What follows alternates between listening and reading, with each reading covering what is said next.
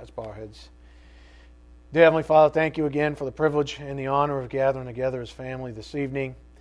Thank you for truth that continues to set us free, Father. Thank you for saving us daily and sanctifying us daily and revealing to us the manner in which and the purpose for which you do these things to our benefit, but ultimately to glorify you. May we never lose that perspective. It was the same perspective that was on our Lord's mind as he hung on a cross 2,000 years ago to make all this a reality, even an evening like this evening. We do just ask again for your blessings on this evening's message. May it be edifying for our souls. We ask these things in Jesus Christ's precious name. By the power of the Spirit we do pray. Amen. The Gospel, Salvation, Sanctification, Part 41. I'm hoping that the manner in which I've been called to present this content to you is starting to stick. That I can't account for people that aren't taking the grace the way they should, but for those of you who are, it seems very well received and appreciated by all.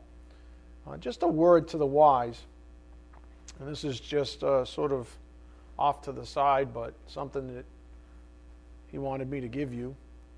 There are multiple dimensions to salvation and sanctification, which is why seeking a unidimensional definition introduces doctrinal errors. So even though I'm giving you little quips like, positional salvation, from the penalty of sin, from, experiential, from the power of sin, ultimate, from the presence of sin. Those are wonderful, high-level ways to capture it. Beautiful, right? But don't make that your doctrine.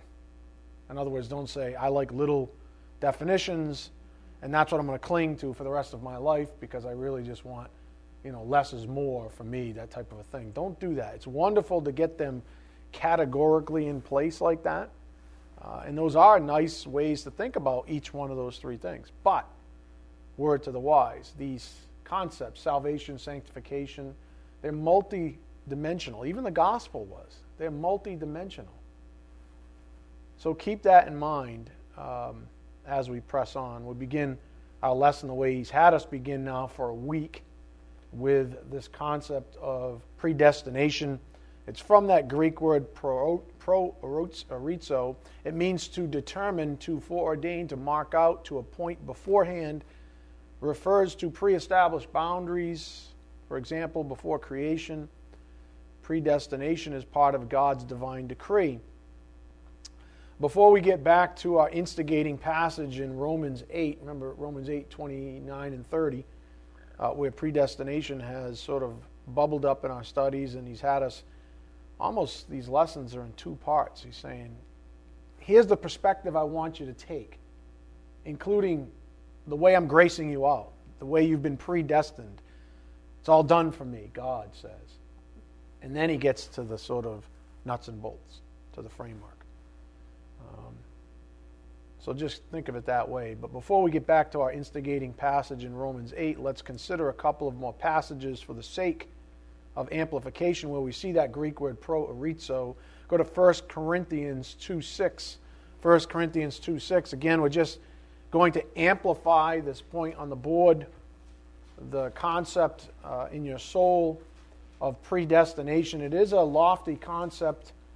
If for most, I imagine for most believers even, they've never even heard the word. They may have read about it, but they've not actually done any study on it. We were talking about that before class, Anthony and Bill and I, how, it has nothing to do with me, but how blessed we are for this place.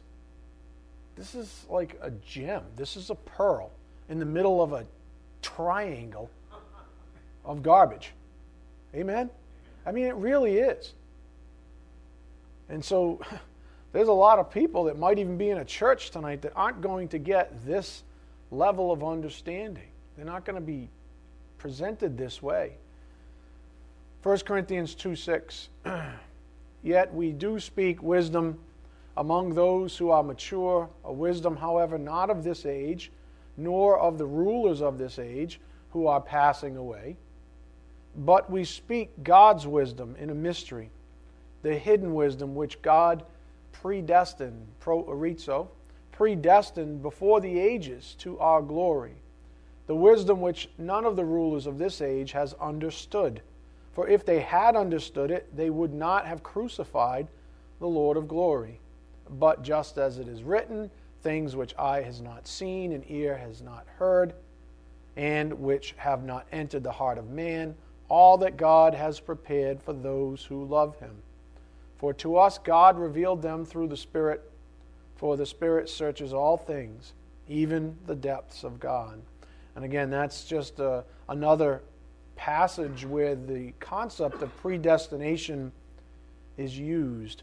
One more, go to Acts 4:27. Acts 4:27. Same Greek word, proorizo. Acts 4:27. And again, the effort here by the Spirit is to elevate your thinking, to give you the right perspective, so that you don't go down into the weeds and lose the big picture. That's why he's doing that thing. He's oscillating. Weeds, big picture. Weeds, big picture. Weeds, big picture. For some of you, it might be the very first time you've actually taken that approach and stuck with the big picture while you learned some of the sort of granularity in Scripture. Acts 4:27. For truly in this city there were gathered together against your holy servant Jesus, whom you anointed, both Herod and Pontius Pilate, along with the Gentiles and the peoples of Israel, to do whatever your hand and your purpose predestined, there's proorizo, your hand, do whatever your hand and your purpose predestined to occur. That's a very insightful thing to read, isn't it? Even Pontius Pilate, even that whole scene with the Passion of Christ was foreordained. Jesus Christ himself was a man, and he had a destiny. He was predestined for what? The cross even. So you have to think this way when you read your purpose predestined. Predestination always carries with it the purpose of God. Predestination always carries with it the purpose of God. His will is intrinsically represented in every fact, every blessing, every grace gift, even suffering and discipline. Even suffering and discipline. Again, your purpose, so you have to think of it this way. Predestination always carries with it the purpose of God. His will is intrinsically represented in every fact, every blessing, every grace gift, even suffering and discipline. We know that if he didn't want it to happen, he wouldn't have ordained it. I believe this is something that a lot of you would do very well to keep in mind as you press on in the face of unrelenting adversity. I'm not going to sit up here and whine every day about how I'm getting attacked. You all heard it already a multitude of times, but it's very true. I'll tell you when he asks me to, but just assume that it's unrelenting. And I'm assuming it's the same with all of you. I don't think I'm so special that I'm the only one that's being attacked or being mistreated or suffering even in many ways unjustly for doing what is right, for standing up for what is good. You were predestined to suffer for Christ's sake. A lot of people don't even realize that. They say, what do you mean? You were predestined to suffer for Christ's sake. Go to Philippians 1:29. Philippians 1:29, that may be a shock to some Christians. I thought it was about, gravy train. I thought it was about do this and I get blessings. Heck, that's how I understood the gospel. I got some cheap, watered-down gospel that said do this thing and I get to go to heaven. Philippians 1:29, but that's not Scripture, folks. That's not a balanced diet of truth. Philippians 1:29, for to you it has been granted for Christ's sake, not only to believe in him, but also to suffer for his sake. Now look at the structure of that sentence. For to you, now put yourself in there. You, Melissa, Lois, Bill, all of you, Scott, you, for to you it has been granted for Christ's sake, not only to believe in him, but also to suffer for his sake. Anyone want to guess what the root word for granted is there? I'll give it to you. It's the same root word as grace. Charizomai, granted from charizomai. Charis means grace. In context, in Philippians 1:29, it refers to the fact that suffering is a grace gift. It follows then that if you suffer undeservedly, then you are actually being blessed out, with a focus on undeservedly. Doesn't mean that you can't be blessed out for or under deserved suffering as well, because just suffering is discipline. If you suffer, then you are actually being blessed out. Now, I have to say this because he never lets us off the hook, right? Because there's got to be someone that's going to hear this message, if not right now, at some point, and say, "I'm suffering for Jesus." No, why are you suffering? So before you run off and proclaim your undying devotion to suffering for Jesus, here are some, let's call them gray areas. Because I'm not the judge. I'm just making you think about what the nature of suffering. Because we just saw that it's granted to you to suffer for Christ's sake, which in the Bible means that you're doing something as per the will of God. I mean, if you go outside right now, like a oddball, and strike your own thumb with a hammer on purpose and say, "I'm suffering for Jesus," well, I'm going to go on a limb and say you're probably not. Is that fair? So there's got to be a distinction with suffering. And I think a lot of people take a lot of leeway with suffering. So before you run off and proclaim your suffering for Jesus, here are some gray areas that only you and the Lord can work out.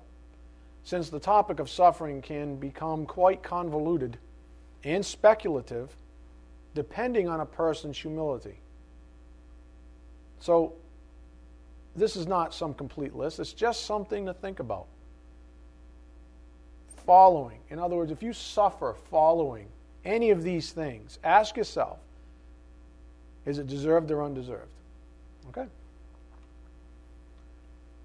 Number one, you lack discipline toward the Word. Why am I not delivered?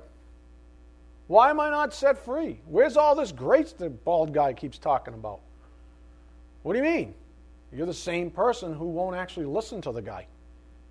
You're the same person who hears what he says and goes, "I'm going to do it my way, thank you." So what do you want? So is it deserved or undeserved suffering if you lack the discipline, if you make bad choices about the Word of God? How about you marry, date, court a jackass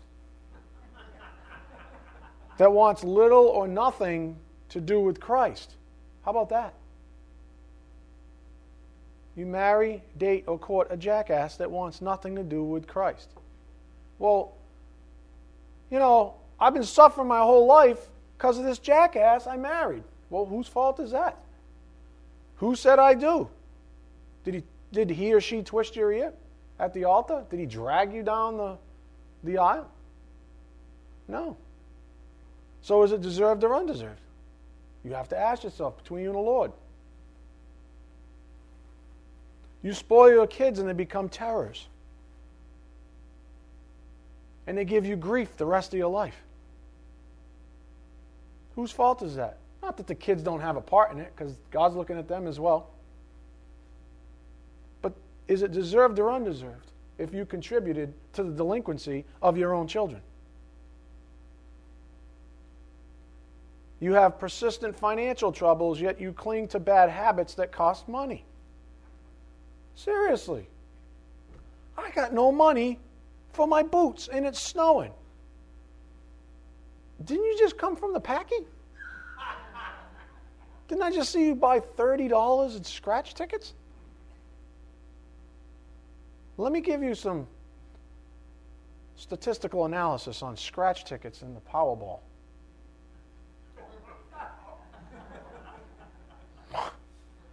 And then go stand outside and wait to be struck by lightning or eaten by a land shark. Because I'm just saying, one of those is bound to come quicker than you hitting the Powerball.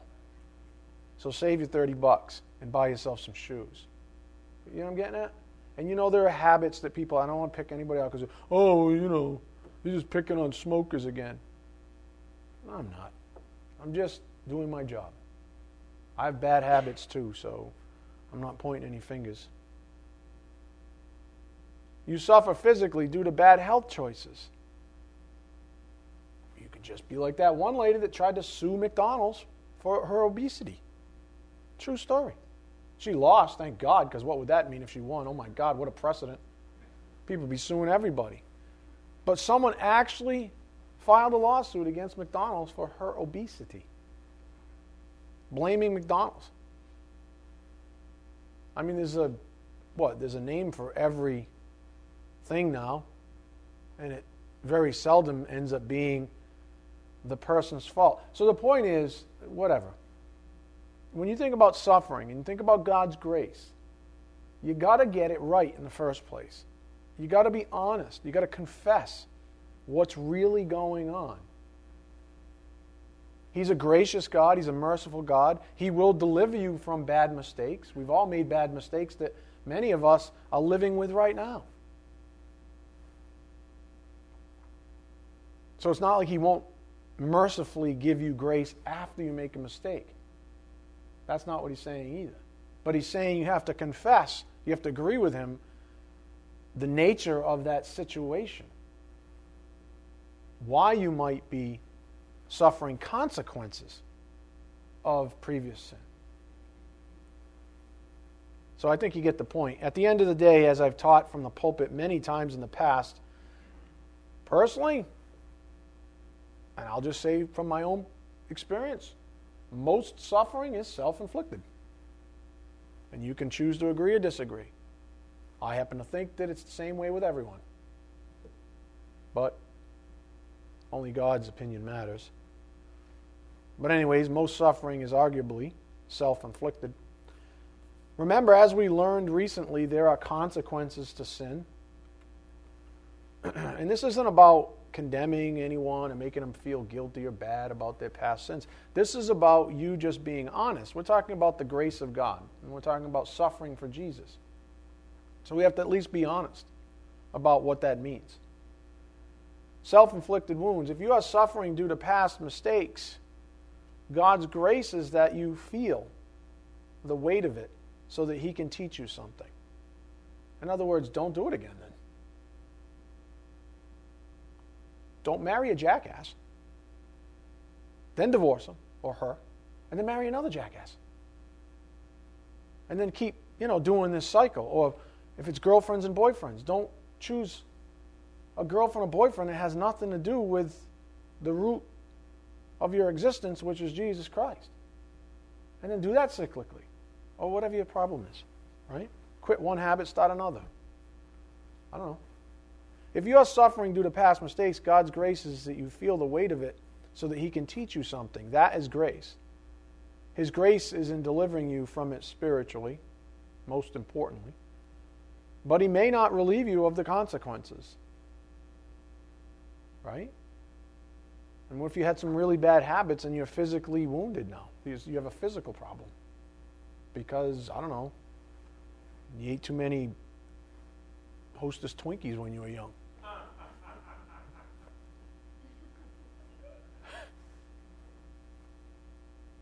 I mean, I have a lot of cavities because I didn't brush my teeth for like weeks when I was a kid. I just lie to my mother. That's what 10-year-old boys do. Oh, I totally brushed them. You're in the bathroom going, shh. Just tapping your toothbrush. Right? Now I have teeth that are going to, what the heck, they're horrible. One's cracked. Right? We all got sob stories. Right? Am I going to die? No. But I understand that I should have listened to my mother. You know, like the Bible says, children, obey your parents. Just saying. So the point is, grace must be appropriated correctly in your soul. He really does want to grace you out, no matter what. But he needs you to be honest. The grace has to be appropriated correctly in your soul. Don't say you're suffering for Jesus when you're not. Because the grace you get when you do suffer for Jesus, that he promises, he's going to grow you. He's going to strengthen you. Because if you say you're suffering for Jesus and you're really not, it's just a bunch of self-inflicted reciprocal garbage, then you're not going to grow that way. But your expectation is that you're going to grow that way. Why am I not getting stronger? Why am I getting worse? Because you're not being honest. He's trying to give you a different kind of grace. It's called wisdom. It's called insight to yourself. It's called humility. But you won't want it. You want to play this game and say you're suffering for Jesus, but you're really not. You're just suffering for yourself. How can I get through this again? How can I get through this again and again and again? Anybody ever pray to the porcelain king? Okay, sorry. People are like, I don't know what you're talking about. Grace must be appropriated correctly in your soul. 2 more points on this, and then we'll move on. First, suffering and grace. We just saw a passage that slammed them together. You'll never fully understand God's will if you refuse his conviction. You must confess the truth about yourself. If you lack that wisdom, for example, introspection. Some people, they might be a little less introspective. They might not be mature enough to see what is actually going on in their own soul. But they grow up and they see things. If you lack that wisdom, for example, introspection, then go directly to him in prayer and stay humble. Don't waste this time, quote unquote. Again, you'll never fully understand God's will if you refuse his conviction. You must confess the truth about yourself. If you lack that wisdom, for example, introspection, then go to him directly in prayer. Don't ask your friend or your friends, plural, about what's going on in your life. Go to him in prayer. They don't know what's going on. They're going to, half the time, and you know how it is, one half of your Rolodex are the friends you call when you just want to hear what you want to hear. And then you got like one that you never call because they're the one that has integrity that tells you what you don't want to hear, but it's actually done in love. You know what I'm getting at? So you call these 50 first and then... Just saying. Go to him in prayer. And while you're there, stay humble. James 1:5 up here on the board. But if any of you lacks wisdom, let him ask of God, who gives to all generously and without reproach, and it will be given to him. You want to know what's going on in your life? You want to know why you're still in bondage? You want to know why you're still, have that problem that you have? Well, go talk to God about it. Honestly, just get down on your knees or roll over in bed or whatever the heck you do. Go stand on your head. I don't care. Right? It doesn't matter. Just get with him somehow. Most people don't even have enough time in their day planners to put aside for him. But there's scripture right there. I mean, there it is. What does it say? If you lack wisdom, including about your own situation, then go to Him in prayer. And He will give to you generously, without reproach. He's not there to try to, re-crucify His Son through you. We've already gone over that. He already knows every sin. He just wants you to be honest. I'm broken. I don't know what the heck I'm doing. No, for real. Has anybody not said that to God? I don't know what's going on. I'm a little PO'd at you right now, just to be honest. Some people are, I never get mad at God. Yes, you do. Right? You know what I'm saying? I don't mean mad. I mean what gives? I thought you and me were like this. Thought we were tight. And He's like, you haven't been suffering for Jesus. You've been suffering for yourself. All your little games. I've been trying to tell you in prayer, but you never come, first of all, to me in prayer. And second, when I get you, you're not humble. You're arrogant. And it's all about you, no matter what. Even the spiritual life, you. That's all I hear from you is you, me. I want to pray for this, I pray for this. I mean, me. These are all my plans, by the way. Me. That's all I hear. When you're ready to be honest, then let's talk. And that's when He'll give you the appropriate wisdom. So that's why I have that emphasis. Stay humble. God's not coin-operated. Does that make sense? Here's a principle from a few lessons back that echoes the same principle the Spirit's driving home here. Sanctification and confession. Confession is being honest with God in the privacy of your own soul, not that He needs to be informed, rather that you need to face the facts about yourself. Maybe you're feeling the full weight of the self-inflicted wounds because that's what is required for you. He's saying, I kind of want you to be in that miserable state, so you have nowhere else to go but back to me. Second, regarding the concept that grace must be appropriated correctly in your soul, here we go again. Are you seeing a theme yet on prayer? Pray, pray, and pray. If you lack the wisdom to understand the nature of your suffering, then pray.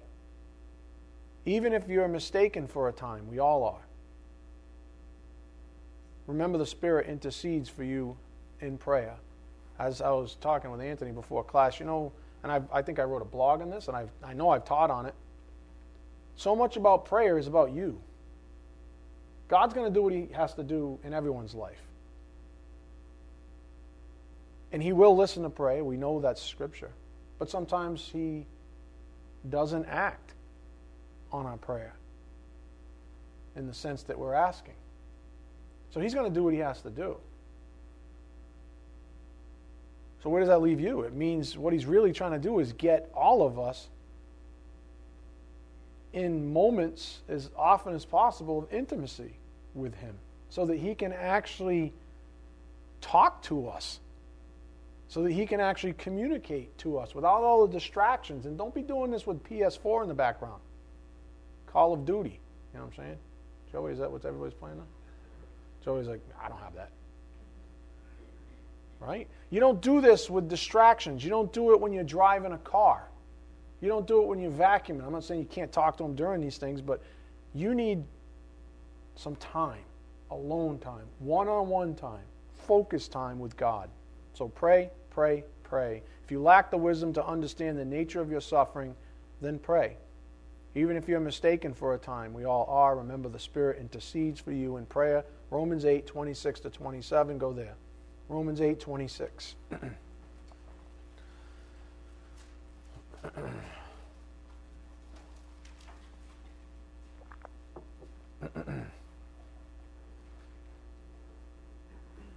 Romans 8:26.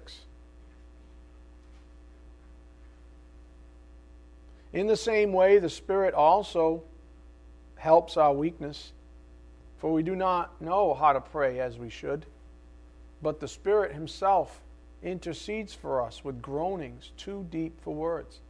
And He who searches the hearts knows what the mind of the Spirit is, because He intercedes for the saints according to the will of God.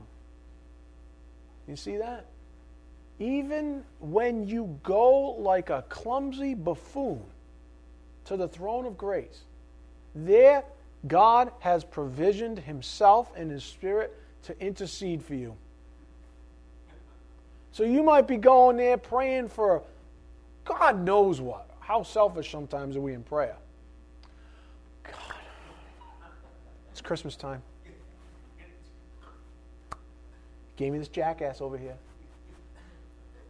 You know, it'd be really nice if you hooked me up. Foot massager, just saying.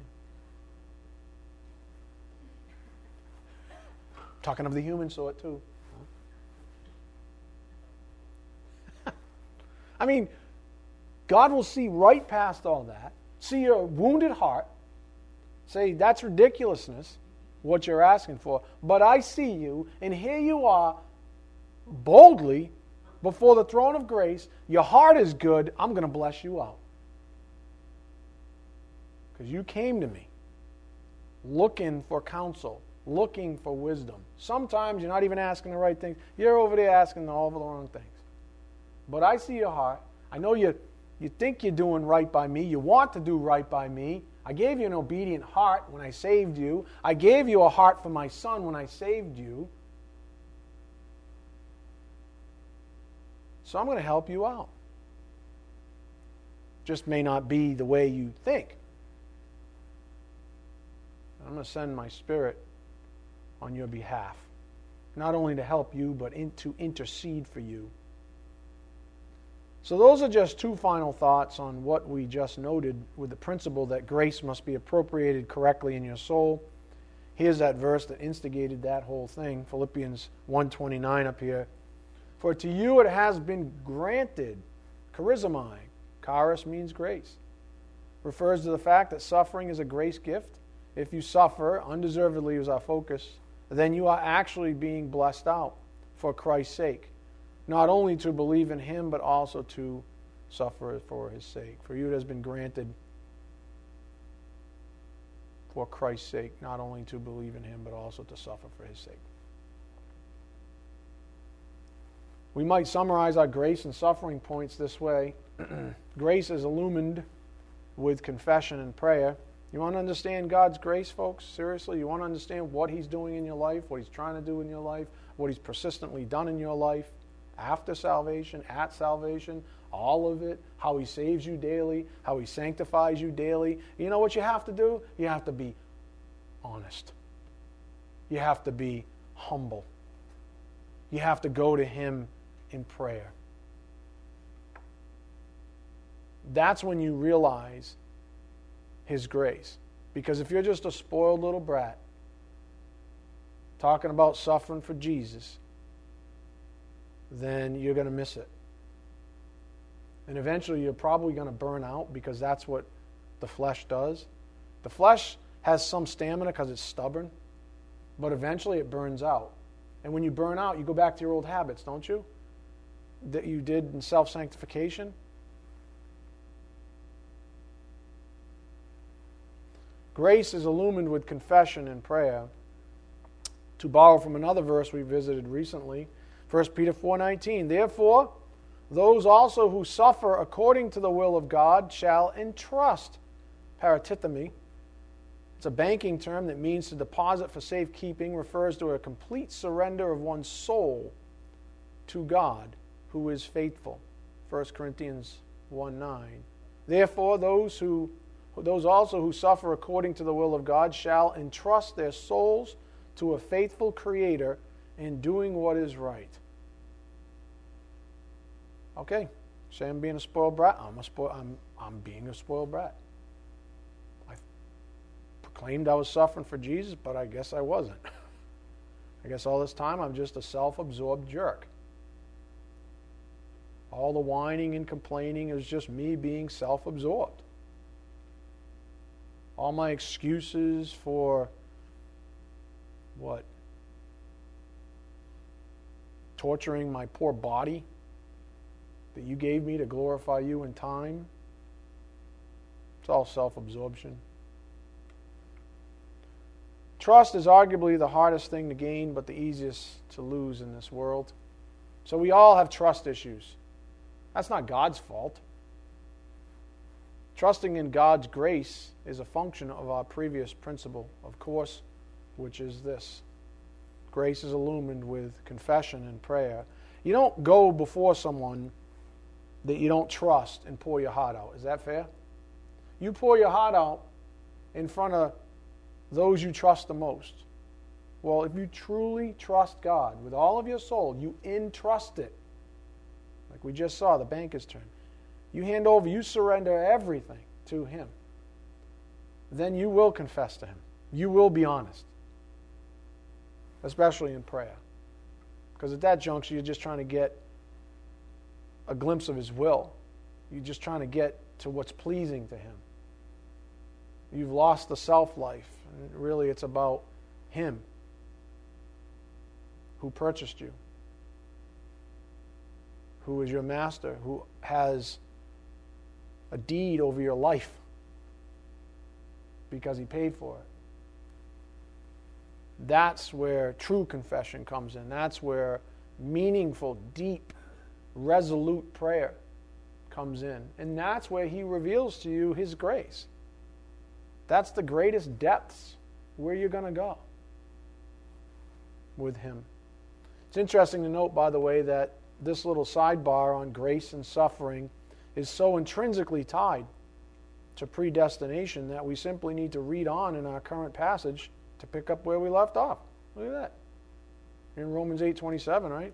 Well, let's just keep reading. How about that? Those are little things that I find very fun. I know, a little nerdy, but there's meaning there. There's a proximity there. And you should think of it that way. And we know that God causes all things to work together for good to those who love God, to those who are called according to His purpose. For those whom He foreknew, He also predestined to become conformed to the image of His Son, so that He would be the firstborn among many brethren. And these whom He predestined, He also called, and these whom He called, He also justified, and these whom He justified, He also glorified. Up here on the board again, predestined means to predetermine, to foreordain, to mark out, to appoint beforehand, refers to pre-established boundaries, for example, before creation. Predestination is part of God's divine decree. The net of all this is something we noted on Sunday. Every believer then was made predestined to be delivered. And that's that big picture perspective He's given us. Your deliverance is part of God's divine decree. When God decrees something, it is absolute. Now, to help us with perspective on this concept, we thought of it this way. The divine decree. When the Word makes a statement about God's decree, for example, predestination of believers, He, remember, is the Word, is speaking from His perspective, His present tense, which is different than man's naturally. Our present tense is moment by moment, second by second. God's present tense is everything right now. Boop, done. Take time and flatten it to nothing. Right? That's the way God looks at your life, the way He looks at you, the way He looks at your salvation, your sanctification, your deliverance, all of it. It's done. The reason for the emphasis on this as of late is to hone our perspective, which looks like this. Emphasis on predestination gets you thinking in absolute certainty about salvation and sanctification. There's a good work. It's really hard to teach. But there's a good work that He's trying to do in you right now. He's saying, I need you to elevate your thinking as close as possible to mine, the way I think about predestination. Absolute certainty about salvation and sanctification. You do have a purpose in this life, and it is to be sanctified to God for His glory. Go to Ephesians 3:11. That's your purpose, folks. And you know with absolute certainty, Philippians 1:6, that He will complete that good thing He started in you. The only people that need to get confused or need to worry about those things are the people that don't understand what I just said. Because it's possible they're not regenerate. A regenerate person is going to get what I just said. It may be academically aloof right now. They may be sort of fitting pieces together. But they'll get it. Because they know in their heart that they are predisposed for obedience even. They are predisposed to learn the Word of God even. And although they might wander a little bit, they understand what He's saying. That He has a purpose. And it's not a bet that's being hedged in their soul. Well, if I say this, that, and the other, then, and if God's got it all under control, then I don't have to do anything then. I'm just going to sit back and be over here like this selfish, self-absorbed, disobedient, don't want to hear anything to do with truth, just, once in a while go through the routine person. That's the person we focused on at the beginning of this series, like the first 10 lessons. That person has a real problem. That person will hear lessons like this one, like the principle on the board, emphasis on predestination, get you thinking about absolute certainty about salvation and sanctification. That person looks at that principle and goes, I have no idea what the heck he's talking about. Sounds grand, though. Sounds like I got a few more chips in my basket that I can hedge bets with. Sounds like I don't have to do anything because God's going to take care of everything. And that is true. But to a believer with a changed heart, who has a new nature that can only do good things that are pleasing to God, there's a whole nother transcendent reality to that situation. It's a reality that includes gratitude.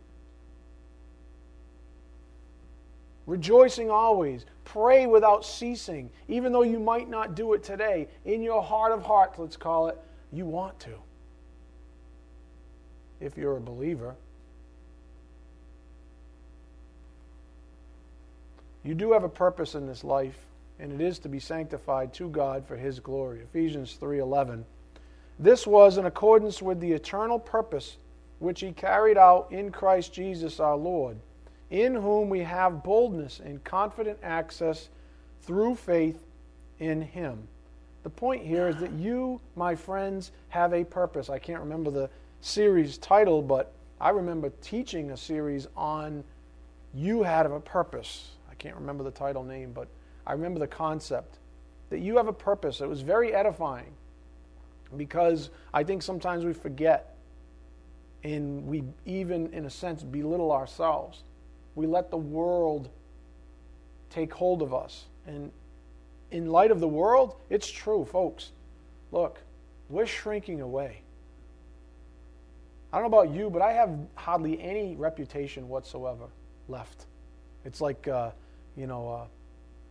what's the guy, Mr. North and, what's that, Santa Claus coming to town? Who is that? Who is that, Sean? Oh, man, you guys. Old Mr. North? You remember him? Just a few magic corn kernels. Oh, my goodness. Sean, what movie is that? Santa Claus coming to town? Yeah. What was the guy's name? Mr. North? Old North? Oh my God. You guys, don't you guys ever watch ungodly shows? Anyways, there goes the whole thing. There's like there's no reputation left. Get used to it. Right?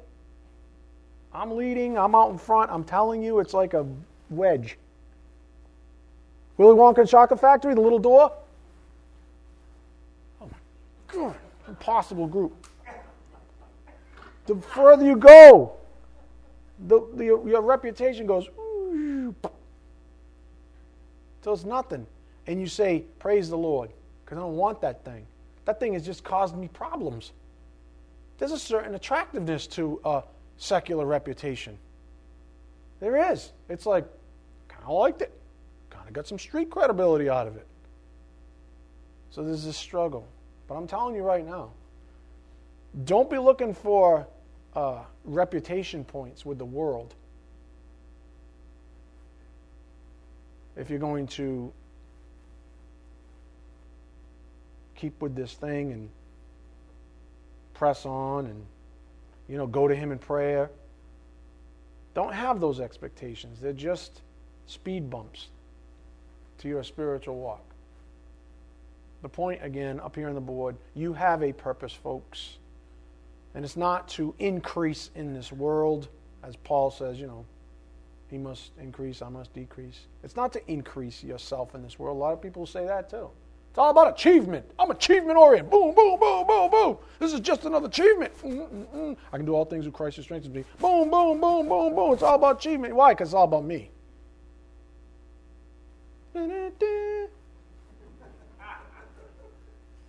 No offense to you runners over here in this corner, right? I'm just saying, you're like, ooh, yeah, you run a race. I'm going to win. It's all about me. Get me some crowns.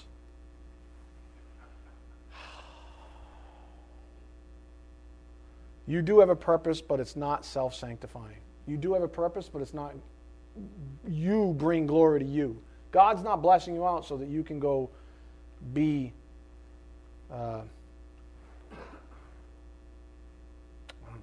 set apart for the world. So you can be your own little royalty in this world. Eternal purpose refers to the church's supreme purpose of glorifying God. That's your purpose, folks. If you ever lose sight of that, what do? Go to Him in prayer. Because He'll tell you. You lost sight of it. We members have been predestined to partake in that activity.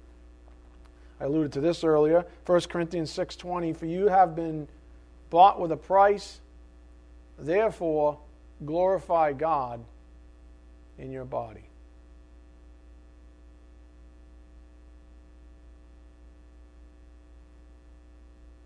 I'm debating whether I should stop. I think I'm going to stop. It's about 10 minutes early, but if I go into the next section, it's going to be too much. I hope you understand what he's saying, though, folks, that you really do have a